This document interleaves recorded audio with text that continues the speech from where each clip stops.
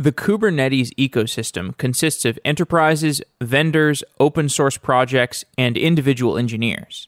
The Cloud Native Computing Foundation was created to balance the interests of all the different groups within the Cloud Native community. CNCF has similarities to the Linux Foundation and the Apache Foundation. CNCF helps to guide open source projects within the Kubernetes ecosystem, including Prometheus, FluentD, and Envoy. With the help of the CNCF, these projects can find common ground where possible. KubeCon is a conference organized by the Cloud Native Computing Foundation. I attended the most recent KubeCon in Copenhagen. KubeCon was a remarkably well-run conference, and the attendees were excited and optimistic. As much traction as Kubernetes has, it still is very early days, and it was fun to talk to people and forecast what the future might bring. Two of the people I talked to were Chris Aniszczyk and Dan Kahn, who are the COO and director, respectively, of the CNCF. I was curious about how to scale an organization like the CNCF. In some ways, it's like scaling a government. Kubernetes is growing faster than Linux grew, and the applications of Kubernetes are as numerous as those of Linux. Different constituencies want different things out of Kubernetes. And as those constituencies rapidly grow in number, how do you maintain diplomacy among competing interests?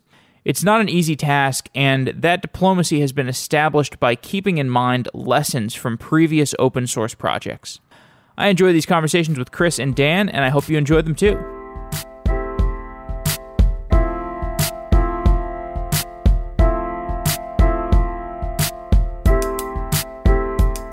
Chris Aniszczyk, you're the COO of the CNCF. Thanks for coming on Software Engineering Daily. You've been involved in a series of open source communities, most notably Linux and CNCF.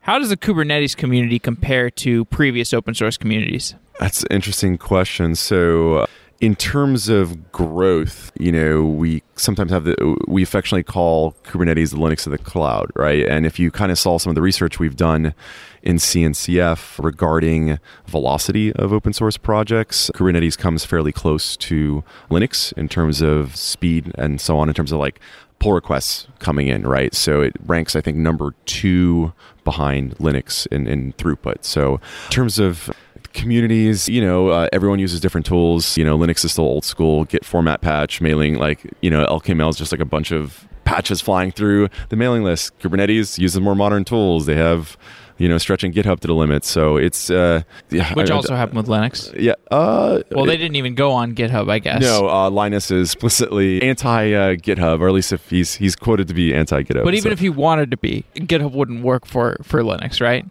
It's a different workflow. Even the Kubernetes community has complaints around scaling out GitHub for its use cases, right? So they've even used they built third-party tools to help deal with the review backlog. And there's actually even startups out there like Reviewable.io, which is basically helping projects that deal with just like what happens when you have thousands of pull requests? How do you know, what ones you've looked at, what you haven't? And so Reviewable.io is pretty cool. Highly recommend people check them out in terms of what they're doing. Is that the code review as a service company? Kind of. It connects directly to GitHub and it basically gives you a nice view of your backlog of reviews, and also it knows which ones you've looked at last, and it kind of tracks that, where GitHub has no concept of that. So it gives you a better interface for a review backlog, and the Kubernetes community still uses it.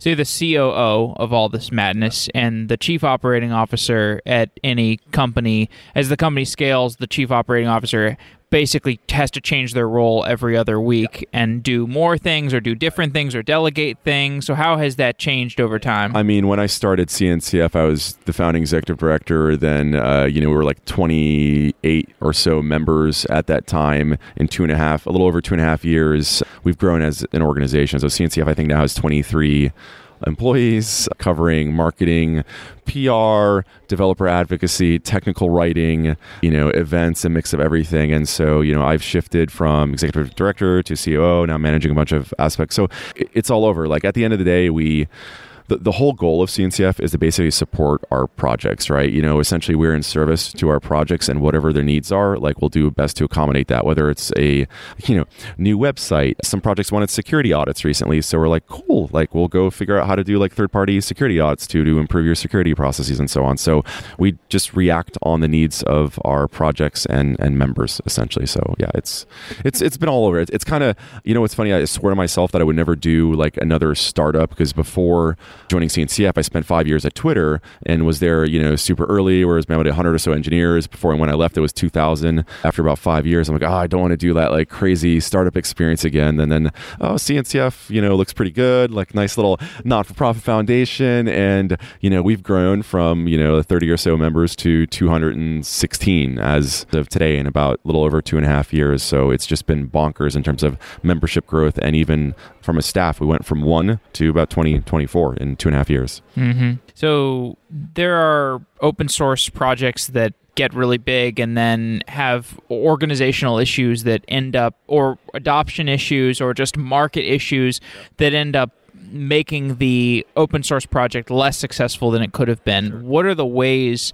that what are the things that you've learned from seeing previous open source projects, and how are you avoiding that kind of problem? When we started CNCF, we looked at other kind of open source foundations and projects and tried to take in some lessons from them of like, how can we actually build something that could learn from other people's mistakes and lessons? So a couple of things was, if you look at things like the Apache Foundation arguably has lots of great, projects out there. They have something called the Apache Way. Like every project is intended to follow the Apache Way, share the processes, governance, so on. With CNCF, we decided that's kind of limited, because each project definitely has different scope, different velocity, like, different levels of commitment. So we went with the like bring your own governance approach. As long as you publicly document how your decisions are made and how like maintainers are elected for projects, we don't necessarily care.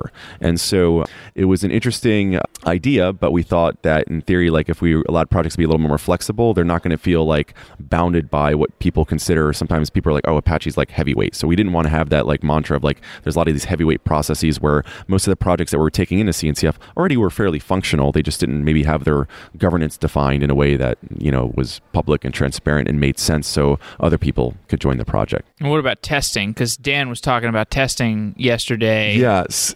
So do you enforce some kind of testing policy? No? So the other lesson is other foundations out there, like either Eclipse or OpenStack, sometimes they do like annual releases, like, hey, let's get all of our projects to release at the same time. We're all going to test them together. We've opted not to do that. All of our projects are kind of like independently run. They define their own governance, how they run their tests, and so on. What CNCF does as a service is, if you go to cncf.ci, we have a public system out there that will take our projects, test them on all the different cloud providers out there, both public and bare metal. So like AWS, Azure, OpenStack, bare metal, cloud providers packet on bare metal, and just run a battery of tests and see if it works. So we offer that as a service, but that's not a blocking thing for projects. Like they are not going to like not be able to do pull requests because their tests are failing on one cloud. So we do it as an awareness thing. We don't want to be like a gate. We just want to provide them information to see that, maybe our stuff's not working on one cloud. Why is that? We should fix that.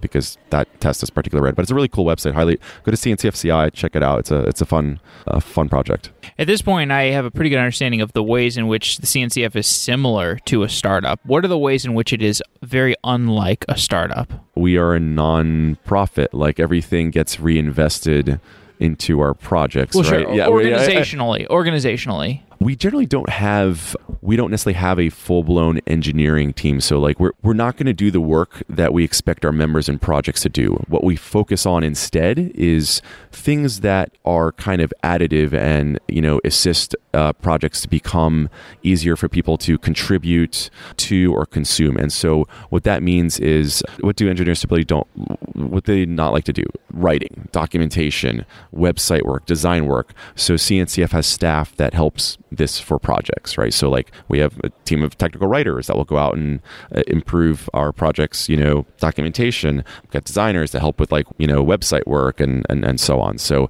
we help with that type of work that just makes it easier for projects to be consumed and used, but we don't actually have staff full time that is like working on like feature work for these projects. Makes sense. And also it would just be hard for us to compete with our members for talent, which is the other type of problem. So speaking of that, diplomacy is a huge aspect of your role. So you are managing diplomacy between these giant cloud providers, or maybe putting up policies within the CNCF such that you are not required to do diplomacy, like just saying, we just don't do that. We do not comment on that. You pay us money as sponsors. We give you a booth at the expo, but what's the diplomacy side of things? So I kind of see it like, it's kind of like sports, right? Let's take like, soccer, for example, where, the teams are essentially the member companies all competing with each other, and we're essentially acting as referees. So like, if someone, jabs someone, like we call that out and do like, red flag or, red card, that is not allowed by the rules. So our job is basically to ensure that things are neutral and, companies are playing by the rules because they all signed up. There's a charter that dictates the values and rules of the organization that everyone's expected to follow, and we act as essentially referees to enforce, those rules amongst our members. Has that charter had to be tweaked over time? So in the formation and bootstrapping phase of the foundation, it took a long time to get done because anytime you're trying to build consensus with a large group of people, it takes a while. We have made some small updates over time just to like fix small issues. Nothing's perfect, right? And but it's probably had 2 or 3 minor updates. But in general, like the mission, the values have stayed fairly consistent. We are going through a fun process of updating the definition of what cloud native is, which is baked into the charter, and that's been kind of a fun, I don't want to say bike shedding process, but it takes a while when everyone's offered their opinion and you need to come to consensus. These things sometimes take a while. So I've obviously heard the phrase that the goal right now is for Kubernetes to become boring, but boring in a good way because Linux is boring. People know what they're going to get from it. So people use the word boring, but I think just like mature, like something that is stable, rock solid. I don't think necessarily the technology will become boring. It's just going to become something stable and mature that's there. So it's kind of, Linux is everywhere, right? And people tend to forsake that a little bit, that it's grown so much that it's literally in like almost every device we use. It's in fridges, TVs, and people didn't happen overnight. It took a long time.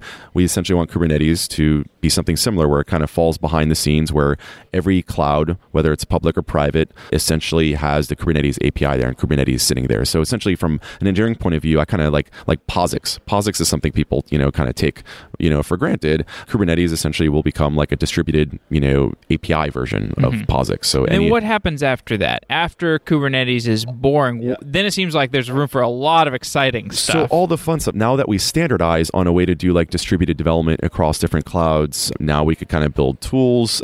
End users out there could potentially have more portable applications because, who wants to be locked into like one cloud service or, provider? It's just not healthy for you. It will kill your ability to innovate because what you want to end up seeing is all the different cloud providers and services there compete on an even playing field and continuing to better and improve things, and you have the option to move to whichever one best suits your needs as a business. And CNCF and the whole cloud native movement in general wants to enable that. Essentially, we want to enable a multi-cloud world that is fair and workloads are more portable amongst. And do you have any more like futuristic projections? Because that's very exciting, I agree. But I asked Brendan Burns this question. He was telling me that he saw a world in which you could have a return to this static binary that you purchase, just like you used to buy a box of software off the shelf, except this time you're buying a distributed system off the shelf, and you can just go and install it on any cloud provider you want. Yeah, I mean, that would be interesting. Like, what interests me in like kind of future directions, I would be fascinating to see like if we get to a point where you kind of have this standard distributed API everywhere, and you're essentially saying you could put constraints on a workload, right? You could be saying like, for this particular workload, I want this workload to be completed as fast as possible, and money is no object, right? And just like go, right? And then there'll be maybe a broker that goes say like, all right, we got this workload come in, like here's their kind of constraints, and then like maybe cloud providers or people bid on that. Kind of like almost like high frequency trading, right? Sounds like a way. Ethereum. So, I want to avoid any like blockchain related topics, but kind of like how high frequency trading works. Yeah, like we may move to a model where there's actually brokers where they'll essentially act as middlemen to compete for workloads. So fascinating. Yeah, I think that'll happen. Just a couple more questions. So Is the CNCF involved in the Kubernetes conformance project? Yeah, so we basically host the conformance efforts. And so this is like how a cloud provider builds a standard conformant form of Kubernetes so that every cloud provider has some compatibility. Correct. So it's a working group under the auspices of CNCF that has the Kubernetes community involved in it, right? And so we've helped basically guide the process and enforce the rules that we came up to make that happen. So essentially, it's kind of cool. Like, it all lives on GitHub. So if you go to github.com/CNCF/K8S-conformance, you go there, like the tools to run the tests are all there. All the tests that we go define of what it means to be a Kubernetes certified thing are all there and documented, and everyone's open to kind of contribute to it and say, like, oh, maybe we should add more tests, right, to it, or this test is a bad one, so we can improve it. But it's all there, and you could actually see all the different cloud providers and startups that are doing cool things submit kind of their test results in real time and kind of see, oh, great, look, like EKS maybe just certified the 110 version of Kubernetes. So it's all public and transparent, which I think is kind of cool. Mm-hmm. So last question. Yeah. I was doing a lot of reporting around the time of the whole container orchestration wars, and that was around when you were getting involved in the OCI. So around that time. I am still executive director of OCI. I literally just before this, I was at an OCI face-to-face meeting. So. Yeah. So what are your takeaways from that period of time, that arduous container orchestration war period of time? Container wars to orchestration wars to back to container wars again, with the different kind of runtimes vying for being the de facto way Kubernetes runs workloads. It's just fascinating. So, like Red Hat's investing a lot in Creo, Docker has Containerd, Google just announced it's just fascinating to see this. So what OCI solved, in my opinion, was it got everyone in the room together and said that, like, look, this stuff has to be done in a kind of...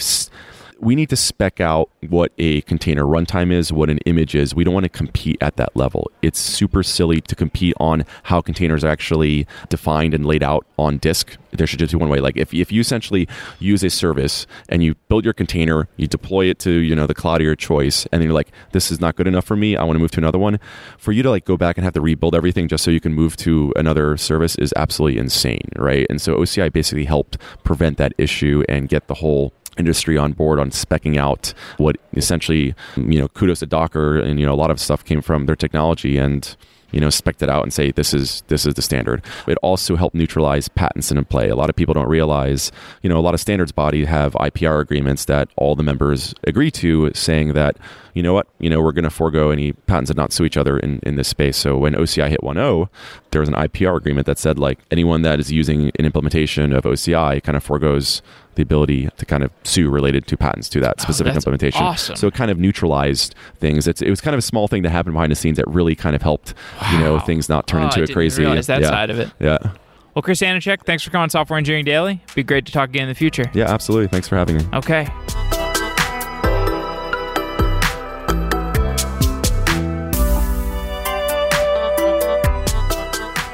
I'm here with Dan Kohn, who's the director of the CNCF, and we're at KubeCon. Dan, welcome back to Software Engineering Daily. Thanks. Glad to be here. So I want to start off by talking about serverless, because I've been having a lot of conversations in the hallways around serverless and how that intersects with the Kubernetes community. Why is serverless important to the Kubernetes community?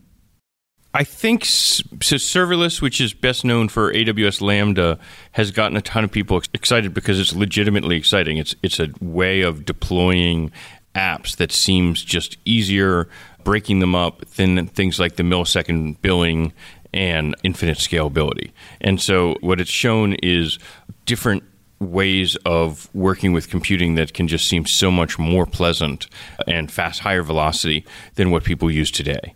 And so one of the things that we've been thrilled to see, and I love the fact that Kelsey did this demo at the end of the day Wednesday. This is his third KubeCon that he's co-chairing and lasts for a while. And he originally wasn't sure he was going to do a demo, but he was excited enough about this cloud events work that's come out of the CNCF serverless working group that he decided to get up and demo it. And so what's been fun is to see that you can actually decompose some of those ideas that people are so excited about from AWS Lambda and then use them in different ways on other cloud providers and also on top of Kubernetes.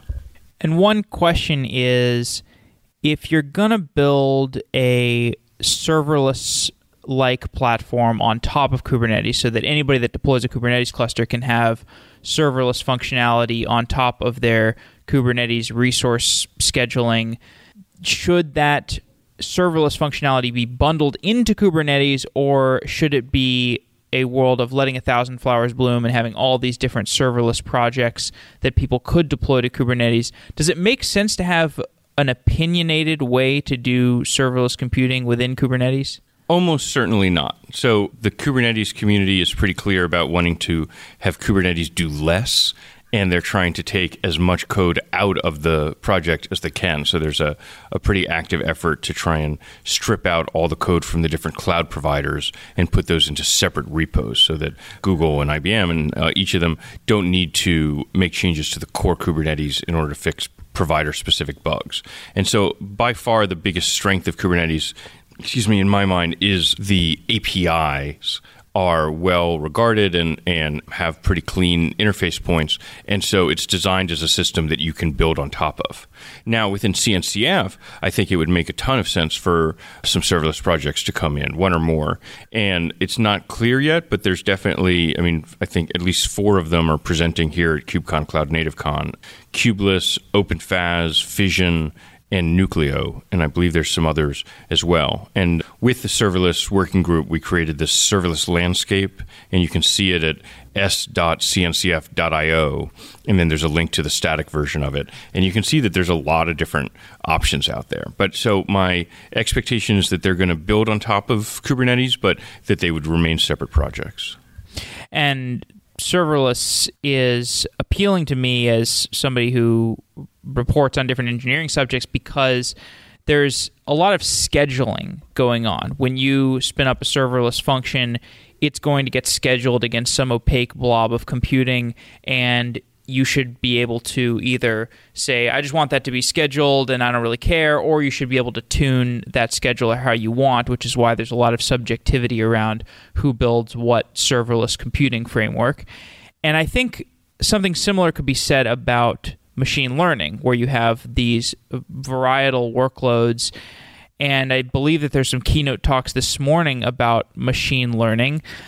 Are there going to be similar questions related to the ML scheduling side of things that are being asked around the serverless scheduling side of things? I think if I had more time with a whiteboard, the one behind you, we could come up with some clever two-dimensional diagram. And so there's, at one dimension at least, is how long a function is designed to last. And so serverless is the sort of classic example where I want to resize a ping. And so, I should be able to do it in 1/100th of a second or something. But if people upload a million of them, I'd like to be able to do them all on different machines and then spin down and such. And then, so at least one axis of that is how long it lives. And I think most ML workloads tend to have a much longer cycle that they want to keep living for a long time, or at least the training piece of it needs to keep going for a longer time, and then maybe the classification piece can be much faster. And so I certainly would say that the aspiration of Kubernetes and the platform that we're building is that it should support all of those workflows. And in a lot of ways, it already does. So I think there's still optimizations and tweaks and such. But in Austin 5 months ago, there was a pretty cool demo from a company, BlackRock, that was showing Kubeless, one of these offerings, running on top of Kubernetes, and that they were using that in production today. And you can say, oh, well, why wouldn't any company just use AWS or Google Functions or one of these others? But BlackRock doesn't want to use the public cloud for its internal data. And so it is pretty great that they're obviously big enough that it's pretty great that they are able to get this same functionality on their own. And they're also looking at all the ML kind of things. And so the idea that the same servers, the same resources can be scheduling all of this in an optimal way. But the point, once again, is that this is not really something that the core Kubernetes team needs to think about as much as just their basic primitives of creating resources and scheduling those resources. They should not be thinking about, are we building resource scheduling capacity for serverless or for regular enterprises or for machine learning, cutting edge stuff, that stuff is not in their purview, right? I mean, I think in reality, when you get to any sort of edge case, then you need to look at, are there tweaks or optimizations that are necessary? So the obvious one for serverless is that it does take Kubernetes a little bit of time to spin up a new container. And interestingly, AWS Lambda is also a container-based system, and it takes them a little bit of time to spin up a container. And so they have some tricks around warm start and hot start containers, and you can do the same thing with Kubernetes, or similar things with Kubernetes. And so as of this moment, I don't think there's any primitives missing. I think it is possible with the Kubernetes API, but it's quite likely that you need this custom resource descriptor, CRD, or other additional code. And I mean, it's early days on this stuff, so there's just a lot of innovation going on. What's nice is that if it turns out that there is an API missing or one that's suboptimal or stuff, there's a whole process in place that you could create patches and get that contributed over time. So that cold start, hot start problem stuff, I've talked to different serverless people about this problem. Is that something where if you were running a serverless function, you would want to have something in place at a lower level of Kubernetes that actually is aware of the fact that this is a serverless function, you're solving for the cold start problem? Or is solving for the cold start problem a more general case that you would want to be solved for all containers that would be spun up on Kubernetes? I think it's the latter. Where Okay. I mean, the simplest way to think of warm start is just, are you willing to dedicate a small amount of resources to having this function in memory and ready to go so that you really can get, sub-millisecond response time the first few times you do it? So it's a set of trade-offs and knobs. But my understanding as of today is that all the knobs are currently there. We saw the Ballerina announcement. Ballerina is this cloud-native programming language. Metaparticle was announced at the last KubeCon. Why are language-level abstractions so important? I think I would probably generalize my answer and say that to a kind of an amazing degree, people now agree that Kubernetes will be the underlying platform for infrastructure going forward.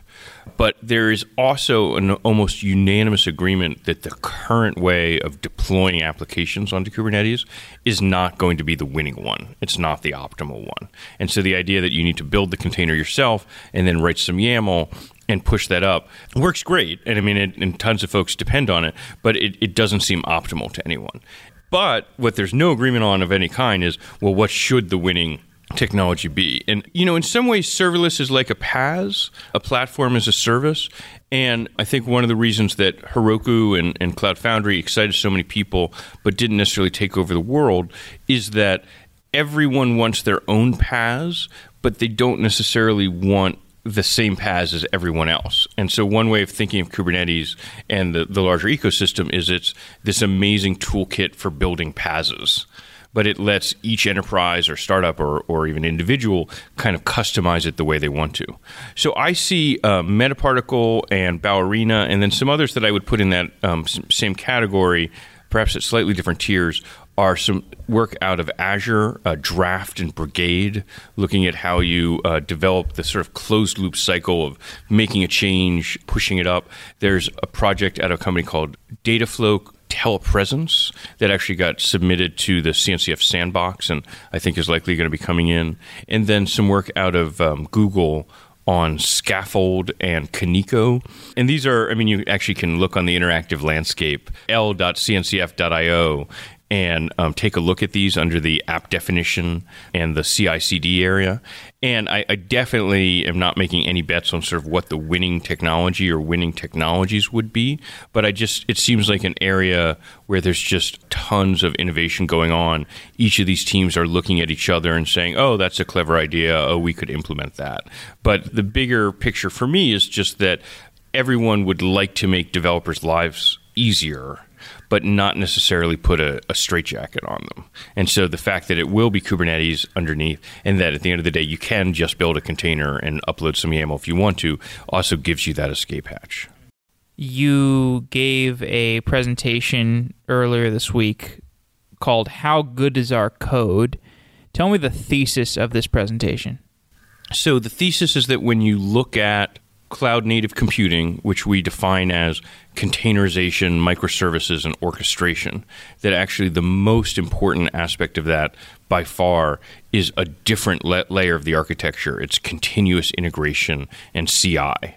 And so and the talk will be up on YouTube, and you can link to it in the show notes. But the idea, after doing a few amusing looks at Juicero and Burning Trucks and Rabbits and some other things, is to say, how good is our code not good enough? And so we need to have the tools and processes in place that allow us to continuously update it. And I make this point that this interactive landscape, I keep referencing it, the l.cncf.io is the example I use in the talk, is 40,000 lines of code. And that's less than 0.1% of the total amount of code that it takes to run it. And that's a huge problem, because not only can there be bugs in my own code, but all of those libraries and frameworks that I depend on, Linux, Kubernetes, Node.js, Webpack, Babel, and hundreds of others, can have bugs in them as well. And thankfully, there's lots of developers out there fixing the bugs, but I only get to take advantage of that if I have a way of continuously rebuilding, testing, and then redeploying my code. Are there specific areas of the Kubernetes code base that you're concerned about as being more untested or more raw? That's an interesting question. So Kubernetes has a fantastic infrastructure, and I really want to credit Google here, where they have invested huge amounts of resources in the continuous integration, and it's only just now starting to get transitioned to CNCF and some of the other providers. And so they've really They had an internal continuous integration process? Not really. I mean, it actually just uses Jenkins, and it runs on Google Cloud. But it's just, they're running like millions and millions of jobs. And you can just, every time, a quick aside, when you do a pull request on Kubernetes, the Kubernetes bot writes into the pull request and says, OK to test. And then any one of hundreds of people can say, OK to test. And then the Kubernetes bot goes off and runs that code on CI. And today that's using Google's cloud resources. But we are trying to transition that and have it go through CNCF. But I mean, that's 4 years now that they've been supporting all that work. But as a quick aside, this is the first conference where we had a telepresence robot for people who couldn't be here, that you could book 30 minutes remotely on the robot. And so we called it Kubernetes bot, and there's a little tag on it that says OK to test, but it's rolling around the expo floor. And so the sort of side piece of that, one of the projects that CNCF's invested a ton into and is quite excited about is software conformance. So I'd say that one of the areas that we're particularly interested in is essentially is characterized as the external API. So not just all the internal work that all the tests are doing, but there are a bunch of conformance tests. And we now have 55 vendors that have certified Kubernetes implementations. And what it means to do that is that you use this test harness called Sonabuoy, and then you run the subset of tests that are conformance tests that test the external API. And if you're conformant with all of those, you upload the logs to a GitHub repo, and then we say, yes, you're certified Kubernetes. But today, those tests are not as thorough as we'd like them to be. So one of the things that CNCF has begun investing in this year with an external test development company based in Argentina is to write additional tests. And one of the changes that we were very pleased to see that the SIG architecture group in Kubernetes made is a new requirement that you can add functionality to Kubernetes, and it can get through alpha and beta, but to actually become stable, it has to include these conformance tests built into it. And so the way to think of this CNCF investment is we're backfilling some of the technical debt for existing features that didn't have conformance tests with it, but the hole won't get any deeper from here. Any new code that's contributed and gets accepted will always include those conformance tests. And hopefully we'll dig our way out of that hole before too long.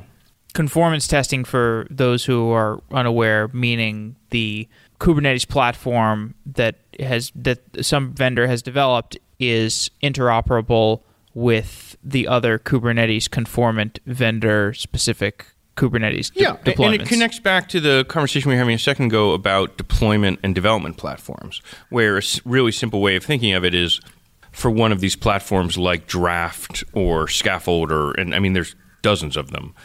If they run on vanilla Kubernetes, that you download from and install, will they run correctly on OpenShift? Will they run on GKE and EKS and all of these other platforms? And the point of this whole conformance test suite is to say yes, that all of these applications will be compatible with all the certified Kubernetes implementations. When you think about that, 55 vendors that have been able to adopt a conformant standard, that's a pretty amazing feat of diplomacy. And that's what I think, like, the CNCF is all about, these feats of diplomacy. I talked to Chris a little bit about this yesterday, and I don't think that's an accident. It seems very deliberate that as an organization you have figured out how to maintain diplomacy among all these different organizations, these different open source projects, these developers. How have you done that? And, or more specifically, how have you avoided the pitfalls that, as humans, right, we're fallible to fighting with each other and bickering with each other and taking advantage of each other and backstabbing each other, even if we're talking about open source software? How do you avoid that?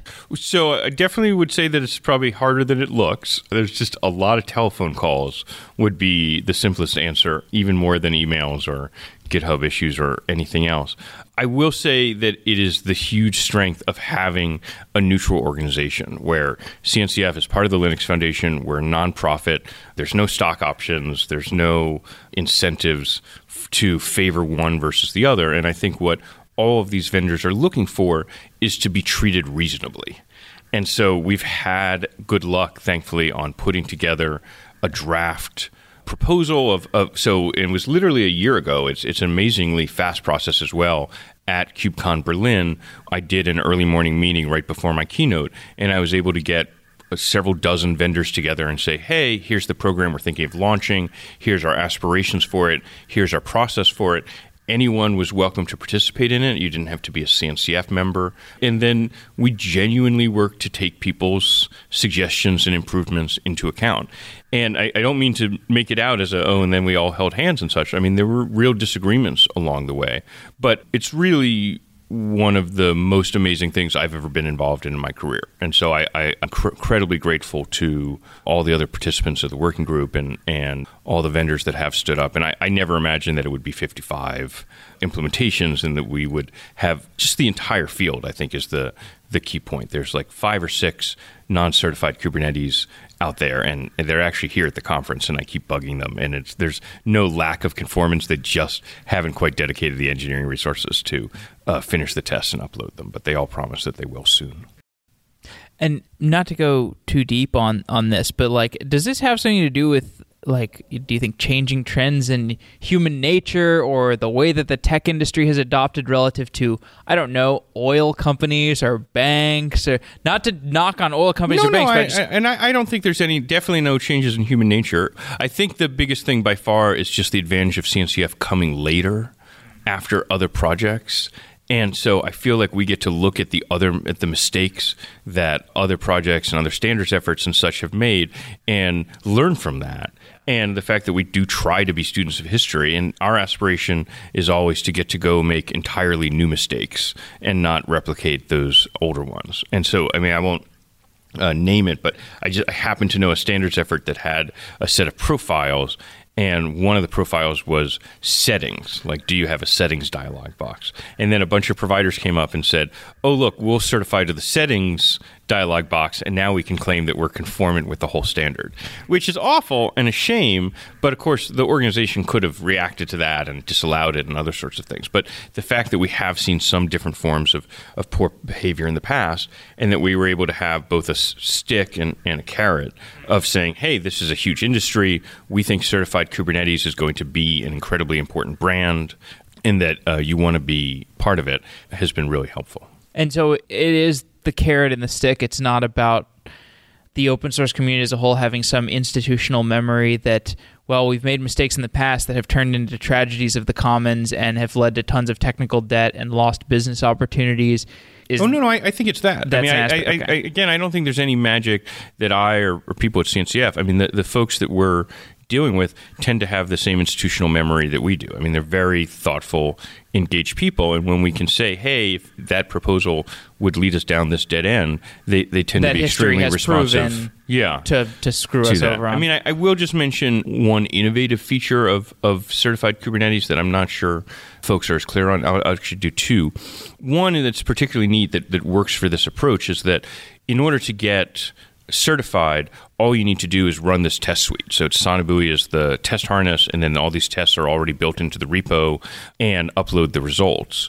But one of the magical things about Kubernetes is that you could lie about that, right? You could just fake your logs, but then any of your users can come along at any point and rerun that test suite.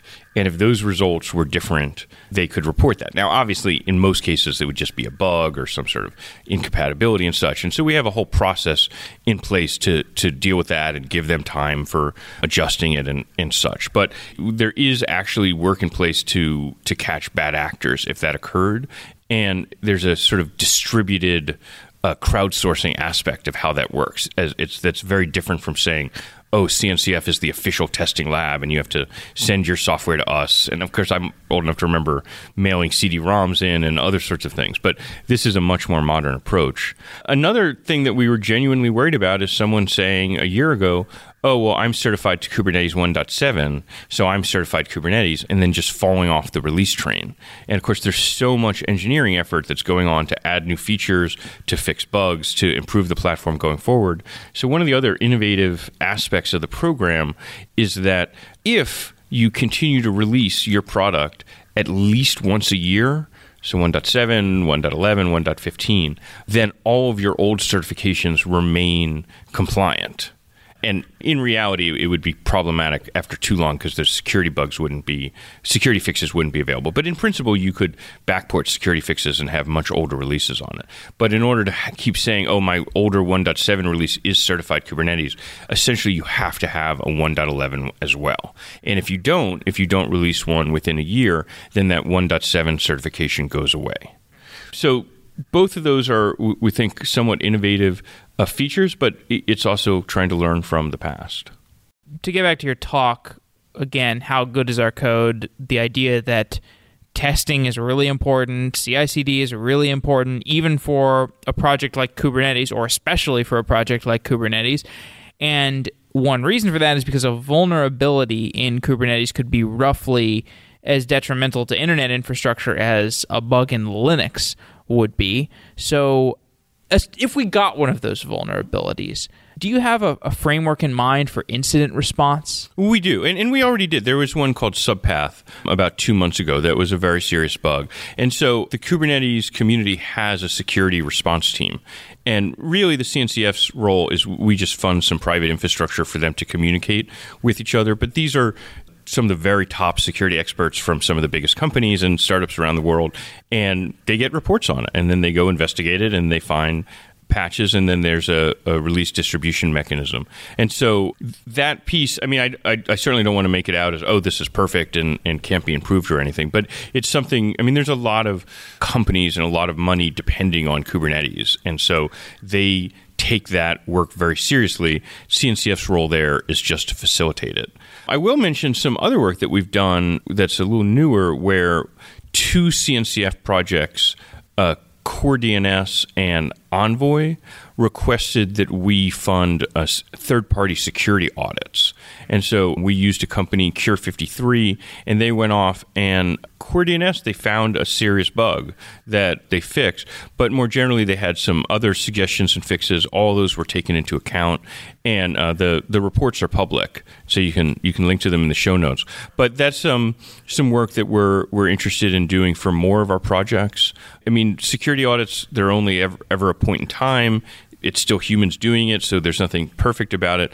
But we're really thrilled to be able to contribute some of the resources of our members back into those projects and to help them along. And I will say that overall, the summary of the reports were extremely positive, that they spoke very highly in terms of the quality of the code and the conscientiousness of the design, and did recommend them. We started off talking about serverless. That's one of the I believe it's a working group, right? Yeah, it's a working group within the CNCF. And another working group that I attended a couple talks on was storage. Yes. Storage is interesting because, well, maybe you could just tell me why you believe storage is interesting. Storage on Kubernetes is interesting to Sure. you. So first of all, I'll just say storage on Kubernetes, and more generally storage on distributed systems, is hard. Yes. So everyone agrees that stateless apps, of which serverless ones tend to be, are easier to do, and stateful ones are harder. The storage working group has unfortunately been a little contentious, and there's been sort of some innovative new startups, and then there's a lot of traditional players that are saying, hey, we want to be able to hook our big existing hardware into clusters and make that available. Thankfully, they have had some progress. There's a initiative, the Container Storage Interface, which is essentially an API. It's exactly modeled on the Container Network Interface and the Container Runtime Interface. And that's now gotten adopted into Kubernetes. I think it's beta level. But that has been some success on it. And then we do have our first project in CNCF. It's a sandbox level project called Rook, which currently takes the Ceph distributed file system, which is this decade-old piece, and then hooks it in a much more Kubernetes native way. And so I think this is one of those areas like developer tools where there's just a ton of innovation going on. I definitely don't expect there to be one solution for storage or for distributed storage, but we're sort of happy to facilitate the different players in the industry looking at different ways of working together. Do you expect to see entirely new databases and storage styles come up, like once these primitives are built within Kubernetes, or do you think people will just start implementing things that cloud providers have? Definitely, we're expecting cloud-native databases, and so 3 that I'll mention. Vitess is a new incubating level project in CNCF, so relatively mature. It comes out of YouTube, where it was in production for 7 years. It's a sharding technology for MySQL. It's being used by Slack, being used by a bunch of other really interesting companies, and is a very serious solution. 2 startups that aren't involved in CNCF directly, but that we have good chats with are Cockroach Labs, which has essentially a Postgres-compatible distributed database that's based to some degree on Google Spanner, and one out of Beijing that I think is very interesting called TiDB, TiDB, that's a MySQL-compatible API and a completely distributed one. And so I will give another quick shout-out to l.cncf.io. If you go to the database and data warehouse section there, it's a little crazy that I think we're up to 39 entries, and they're of different levels of maturity and scalability and distributed, but there's tons and tons of innovation. In fact, the one last shout out I'll give out is RethinkDB, and CNCF helped get that out of Chapter 11 and get it relicensed to Apache 2.0. It's now a Linux Foundation project, but I know a lot of folks have had a good experience with that. But there are another 36 beyond the ones I mentioned. All right. Well, Dan Kohn, thanks for coming on Software Engineering Daily. It's been really great talking to you. You too, and look forward to seeing you in Seattle, December 11th to 13th. But yes, I'll hopefully be there. maybe in Shanghai, yes. November yes. 14th and 15th. Planning on both of those. Awesome. Thank you. Okay, thanks, Dan. Wow.